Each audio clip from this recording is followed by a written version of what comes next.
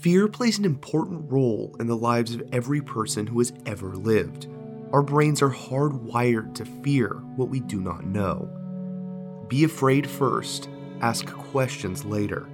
This instinct to be cautious has saved countless human lives back when our routines consisted of hunting, gathering, and avoiding predators. But in the modern era, our tendency towards fear can produce some strange scenarios. Add some religious fundamentalism to the mix, and you've got a recipe for hysteria. This episode, we're exploring the so-called satanic panic that arose in the 1970s and the 1980s around a particular role-playing game, Dungeons & Dragons. I'm Jake Barton, welcome to Historium. This is episode 44, Dungeons & Dragons and the Satanic Panic.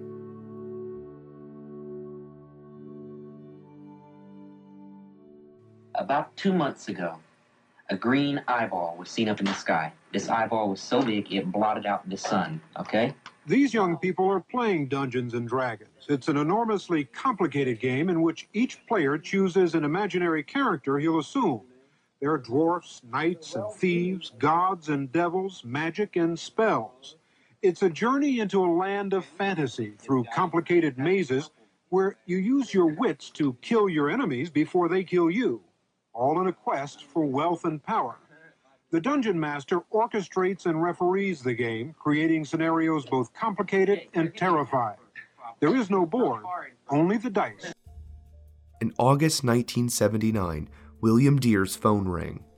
Dear was a Dallas-based private investigator, stern-faced, mustached, somewhat of a maverick in his field, known for his unconventional methods.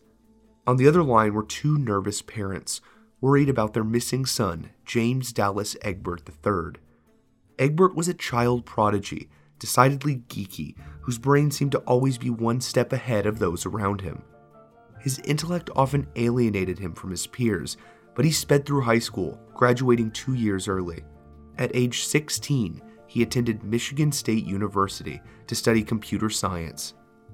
For all his parents knew, their son had been doing well in college, but towards the tail end of the summer semester, they couldn't contact him. He didn't respond to letters or phone calls. He was nowhere to be found and hadn't been seen in over a week.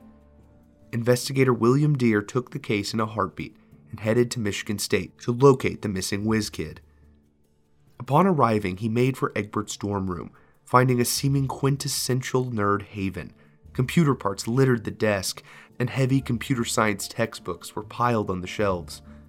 But on the shelf near those textbooks, William Dear found what he thought to be a clue: several neatly stacked books for the game Dungeons & Dragons. When he saw a snarling demon on the cover of the player's handbook, the various occult imagery, and the listed effects of spells, he knew something unsettling was afoot. He scoured through the pages of the Dungeon Master's Guide and even paid a local dungeon master to run a game for him. Upon talking to some local players and interpreting tax on James's corkboard that resembled the basement level of the school, Dear began to suspect that the students would often play Dungeons & Dragons in the steam tunnels below the university. Egbert might still be down there, he surmised, lost, trapped, or worse. He said in a statement to the press, quote, Dallas might have actually begun to live the game of Dungeons & Dragons, not just play it, shattering the fragile barrier between fantasy and reality, unquote. Dear's unfamiliarity with and fear of Dungeons & Dragons was perhaps understandable. The game was a fairly recent phenomenon. Had he done his research, however, he might have discovered that the game didn't provide players a total divorce from reality, but was actually part of a centuries-old tradition of wargaming. Throughout human history, as warfare became increasingly complex, generals and officers and militaries across the globe would practice their maneuvers on a map or a grid. Rules for these war games, in German Kriegsspiel, were often loose, their function to conceptually test strategy rather than foster fair competition. It wasn't until the 18th century that German professor Johann Christian Hellwig created a chess-like war system that ex-soldiers and civilians would play for amusement. Its popularity spread throughout Germany. Its prevalence encouraged many other entrepreneurs to create new versions of their own, And by the 19th century, Germany had developed a culture of wargaming. Aristocrats amassed elaborate wargaming sets and flaunted their winning records. After Germany won the Franco-Prussian War and united under Kaiser Wilhelm, other countries took notice. Many attributed the German victory, in part, to their culture of wargaming and simulating battles before they happened. Eager to get an edge in future conflicts, officers in countries across Europe began playing Kriegspiel themselves, and they found their way into the civilian sphere as well. However, many people were put off by the insane amount of overly complicated rules that often made playing the game tedious. Some altered the game to include an umpire to arbitrate events. This version that included a primitive version of a game master was incredibly popular, and wargaming slowly spread across the globe. In the United States, wargaming exploded in popularity after the Civil War. Wargames with intricate figurines depicting soldiers from the Union and the Confederacy were all the rage. Southern aristocrats could play out wistful alternate histories on their parlor tables, while military historians could lay out real battles right before their eyes. In 1913, British science fiction writer H.G. Wells wrote an influential rulebook entitled Little Wars that further popularized wargaming. Through both world wars, miniature wargaming remained popular among devoted hobbyists. In the 1950s, the RAND Corporation developed a number of wargames to be played by officers in the US military. But by the 1970s, many in the tabletop wargaming hobby grew tired of role-playing the wars of the last century and instead wanted to go further back into history. This led many wargame designers to create rules to allow players to immerse themselves in the conflicts of the Middle Ages. One such game designer was a man from Lake Geneva, Wisconsin, named Gary Gygax. Gygax saw the opportunity in the market for medieval wargames and began work on a tactical game set he called Chainmail. He released the first edition in 1971.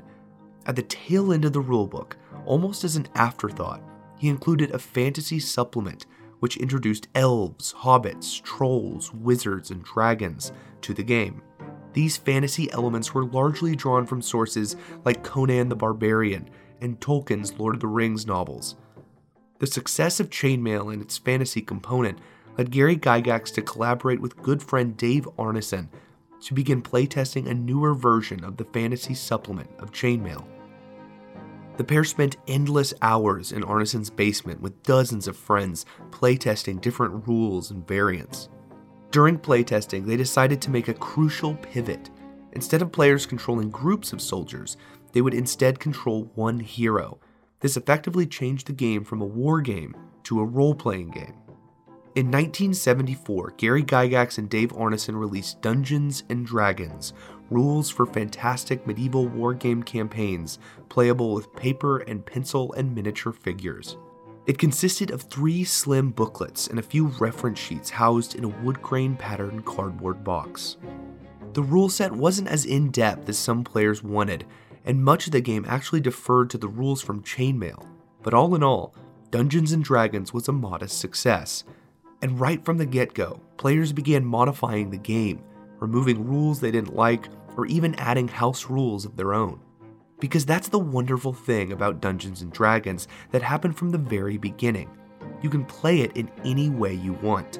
Some players chose to focus on the mathematical rules and added complexity to combat, while others chose to lean into the role-playing aspect, with characters interacting with each other as dramatic thespians.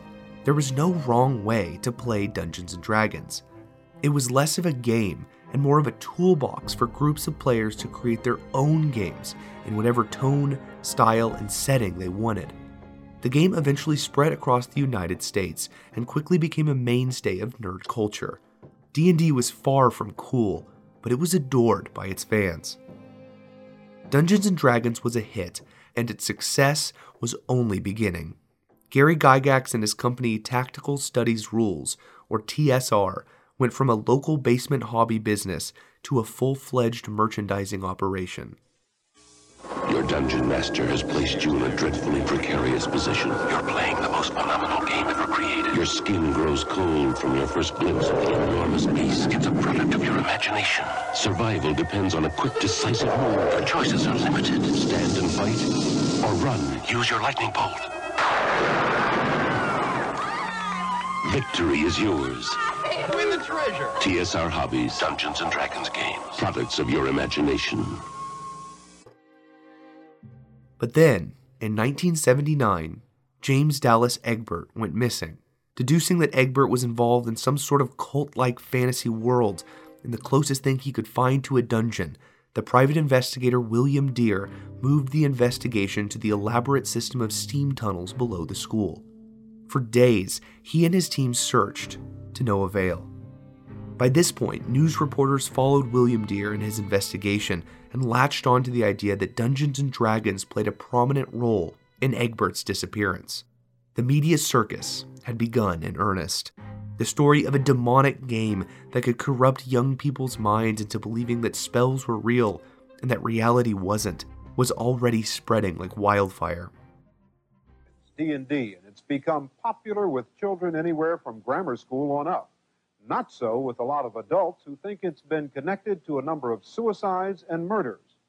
The idea of the game, which is played by highly imaginative and intelligent kids, is to assume the role of one of the characters. One game can go on for weeks or even months. The problem seems to be that some kids take it more seriously than others, take it a step further, playing a character who brings them the power in a game they couldn't possibly get in real life. Newspaper articles popped up across the country bringing up Dungeons & Dragons. The articles constantly use words like cult, demons, and witchcraft. Newspapers ran articles with titles including "Student Missing Due to Adventure Game," "Intellectual Fantasy Results in Bizarre Disappearance," "Student May Have Lost His Life to Intellectual Fantasy Game," "Student Feared Dead in Dungeon Beneath University." The press fed off of itself in a vicious cycle. Soon, these fear-mongering buzzwords garnered the attention of many conservative Christian groups, who immediately called for censorship or an outright ban of the game. But because of all this, Dungeons & Dragons was receiving more media attention than most companies could ever dream of, and as a result, their sales skyrocketed, proving true the old adage, "There's no such thing as bad press." Young people across the country clamored to get their hands on this forbidden game. The warnings of casting spells, satanic rituals, and witchcraft that they heard from their church pews or from their worried parents only increased their excitement. James Dallas Egbert was never found in the steam tunnels. He was eventually found in Louisiana months later, having fled from college due to academic pressure, various personal problems, and mental health issues, none of them stemming from Dungeons & Dragons. Tragically, James Dallas Egbert III committed suicide around a year later. 4 years later, the private investigator William Dear published a tell-all book titled The Dungeon Master that was chock full of warnings about D&D that stoked fears even further. Other groups began popping up to combat D&D's increasing popularity. One such group was titled BADD, BADD, an abbreviation for Bothered About Dungeons and Dragons, founded by a mother of a boy who played D&D, who had recently committed suicide. D&D offered a perfect scapegoat for mourning parents and worried communities who sought simple answers to complex tragedies. Here's Gary Gygax defending D&D in 1985. I have yet to see one bit of valid clinical evidence to show that this has been anything more than coincidental with a disturbed child. If you found 12 kids in murder-suicide with one connecting factor in each of them, wouldn't you question it? And that's all people do. I would certainly do it in a scientific manner, and this is as unscientific as you can get. It's nothing but a witch hunt. This is make-believe, and nobody's murdered, and there's no violence there. I mean, to use an analogy with another game, who is bankrupted by losing a game of Monopoly? Nobody is, because the money is make-believe, the property is make-believe, and the bankruptcy is make-believe. TSR hired a top-notch PR team to attempt to alleviate fears about the controversy surrounding Dungeons & Dragons. TSR eventually implemented several changes to address parents' fears of the game. They did so by removing references to demons, making their art more kid-friendly, and ensuring that groups of players are always the good guys, fighting and eventually triumphing over evil. However, the hysteria and paranoia had too much momentum to be stopped. Many of these anti-D&D groups began to see more airtime and monetization, and pushed even harder against the game. I do not think that many parents are aware of what's inside the game. In fact, in my presentation, I show many pictures from the inside of the books, just to show the images of this game. I mean, the gruesomeness of this game and the occult link to it. Well, I know that when I did my message, and this has happened, I have letter after letter where people took the pieces. Now, there's sixes involved in the pieces of the game, but they'd take the pieces of the game, they would throw them in the incinerator or the fireplace, and screams would come out because there seemed to be some kind of spiritual forces inhabiting those pieces, and children would drop out of life. They didn't want to study anymore. What are the pieces, for instance? Well, this game affects the most intelligent of our children. And the pieces include white witches, wizards, necromancers, the clerics, that type of thing. It includes evil wizards. It's a white versus black witchcraft. The good versus evil is white versus black witchcraft. And Anton LaVey, the writer of the Satanist Bible, says there is no such thing as white witchcraft. Well, being a Satan worshiper, he should know. Yeah, he should. In 1981, a novel was published titled Mazes and Monsters, which was based off of the now numerous urban myths surrounding Dungeons & Dragons. The book was quickly made into a movie about a young man's journey into role-playing games and his prompt mental breakdown when he failed to distinguish fantasy from reality. The movie featured a James Dallas Egbert stand-in, played by a young Tom Hanks in his first leading role. Tom Hanks and his friends get caught up in a deadly game of fantasy. I am the maze controller. Until they take it too far. I propose we play mazes and monsters in a real setting. It won't be a fantasy. Too bad for one of them, because now there's no turning back.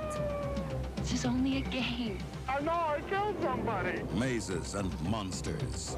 Saturday at 3 on ZTV, Fox 17. But the fact that there was no evidence for any of these controversies didn't seem to matter. People were enraptured by the cases, and others liked them. Many thought that satanic cults had infiltrated many parts of American life, and that evil cultists were lurking behind every corner. Some fundamentalist Christians believed Dungeons & Dragons actually posed a threat to people's very souls. Dr. Thomas Radecki is a psychiatrist who teaches at the University of Illinois Medical School and who is chairman of the National Coalition on Television Violence. He has been studying the game for several years and says there are 28 deaths related to Dungeons & Dragons in the last 5 years.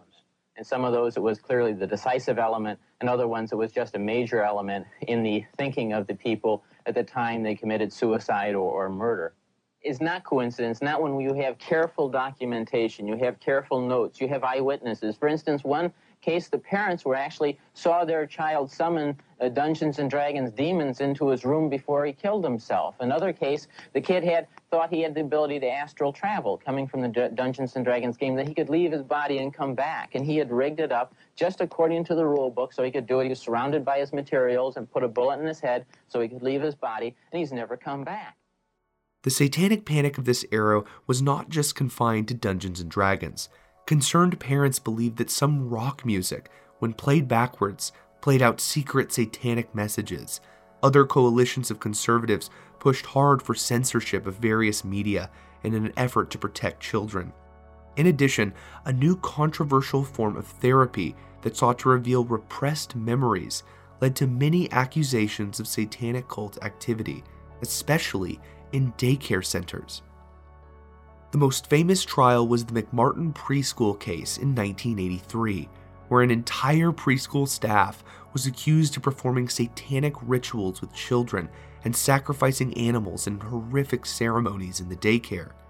The court case against the McMartin preschool staff lasted for 6 years, and due to security concerns resulting from the press's desire to get the next juicy detail, still remains the longest and most expensive criminal trial to this day. In the end, all charges were dropped when it was realized that leading questions asked by the therapist were what led to the children's wild claims. Moral panics are nothing new. In fact, they've been an American pastime since the Salem witch trials. But the satanic panic of the 1980s was different. You see, we live in the most peaceful time in human history, and that was just as true in the 1980s. But why does it not feel that way? There will always be doomsday prophets decrying the latest technology or media, but the blame for this moral panic really doesn't fall on them. The blame for the satanic panic of the 1980s falls squarely on the news media. It turns out there's always a buck to be made stoking fears and creating sinister narratives. We pay attention to our most basic instinctual responses, specifically fear and outrage. So fear-mongering is inherently profitable, especially when those fears are deeply ingrained religious fears. All you have to do is turn on network news or look at social media to see that the statement, "fear is profitable," is true now more than ever. Clickbait is nothing new. It's just the natural progression of alarmism.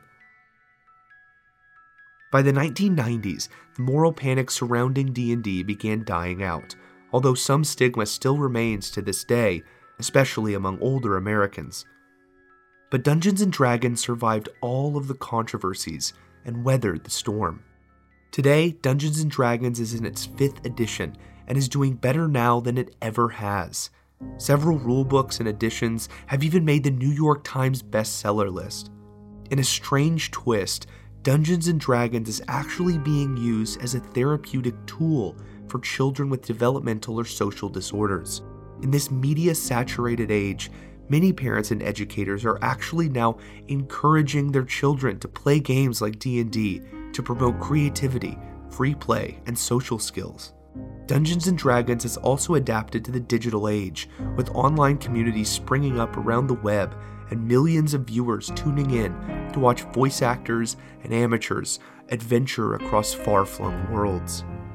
And popular shows like Netflix's Stranger Things and the sitcom Community have helped usher D&D into the mainstream consciousness. Shouldn't there be a board or some pieces or something to Jenga? No, this is a role-playing game.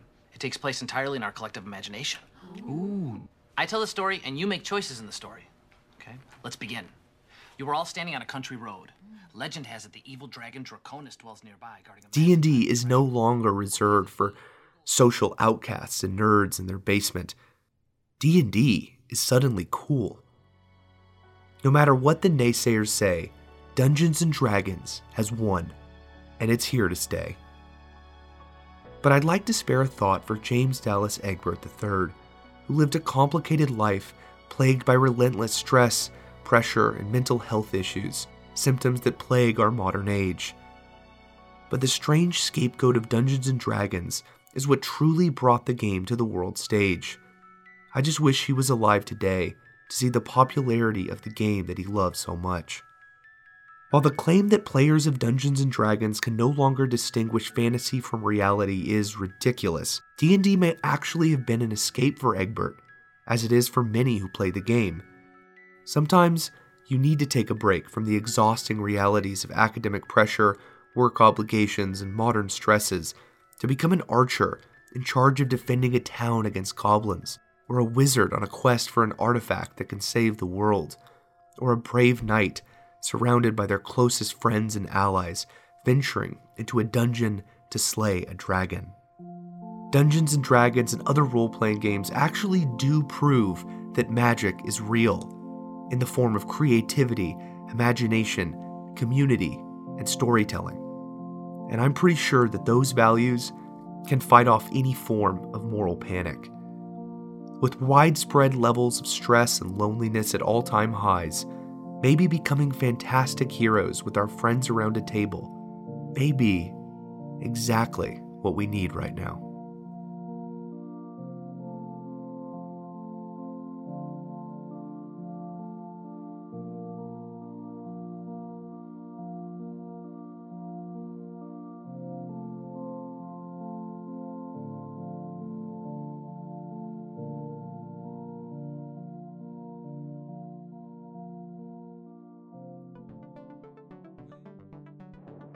Historium is written and produced by me, Jake Barton, and is a proud member of the Orbital Jigsaw Network.